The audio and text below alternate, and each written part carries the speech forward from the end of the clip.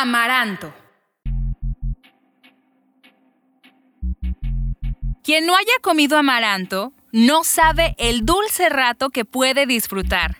Hoy en día, el amaranto se consume igual que en la época prehispánica. Lo podemos saborear en atoles, en barras conocidas como alegrías y en harina para preparar las dulces chapatas michoacanas.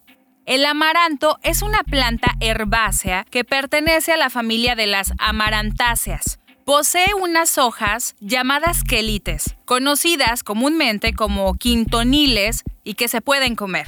Su nombre científico es Amaranthus, que viene del griego arnárantos y significa que no se puede marchitar. Existen diferentes variedades de amaranto, las cuales producen flores de colores verde, rojo, rosa o púrpura.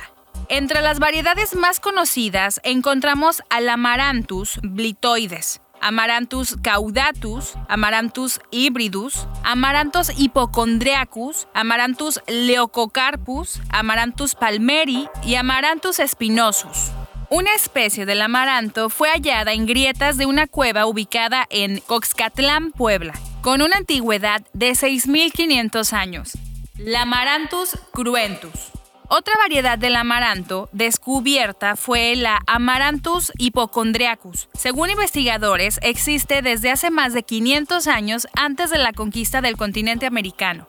Una de las teorías indican que estas plantas originales de América se han cultivado en tierras de lo que hoy son los actuales estados estadounidenses, Arizona y Nuevo México, hasta el Perú en Sudamérica.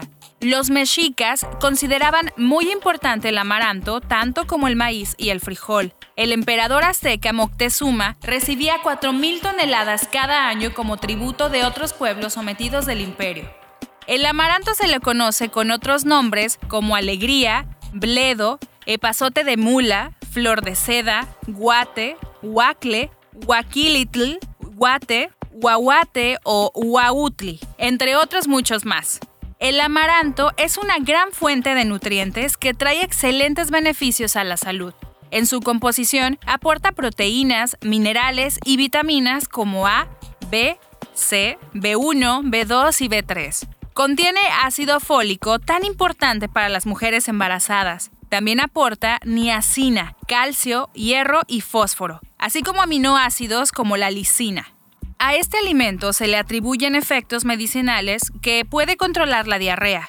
Previene el cáncer de colon, previene y ayuda en el control de la osteoporosis, diabetes, mellitus, obesidad, hipertensión arterial, estreñimiento y diverticulosis, insuficiencia renal crónica, insuficiencia hepática, encefalopatía hepática, enfermedad celíaca y se recomienda en la dieta para personas autistas. También es recomendable para enfermos con problemas bucodentomaxilares, geriátricos, de desnutrición y oncológicos. Por su contenido energético, también es benéfico para pacientes con requerimientos calóricos elevados. Por ello, es muy importante consumir este alimento, ya sea como colación, botana o en postre, para beneficiarnos y recibir todos los nutrientes necesarios para nuestro organismo.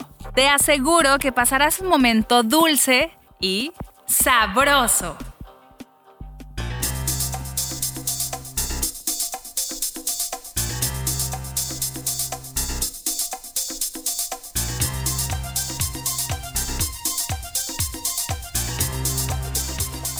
A continuación vamos a preparar horchata de amaranto. Necesitamos una cantidad suficiente de cubos de hielo, 5 onzas de horchata de amaranto, 3 gotas de jugo de limón, 1,5 onzas de tequila blanco. Para decorar, canela en polvo al gusto. Utilizaremos utensilios especiales como una copa martinera de 6 onzas, un shaker, un colador oruga y un colador fino. Enfría la copa martinera. Agrega hielos al shaker y déjalo reposar por algunos segundos. Vierte la horchata de amaranto, el jugo de limón y el tequila. Cierra el shaker y agítalo vigorosamente durante 15 segundos. Desecha el hielo de la copa martinera. Destapa el shaker, cúbrelo con el colador oruga y vierte el cóctel en la copa pasándolo a través del colador fino y espolvorea la canela en polvo. Radiante te comparte las recetas más refrescantes.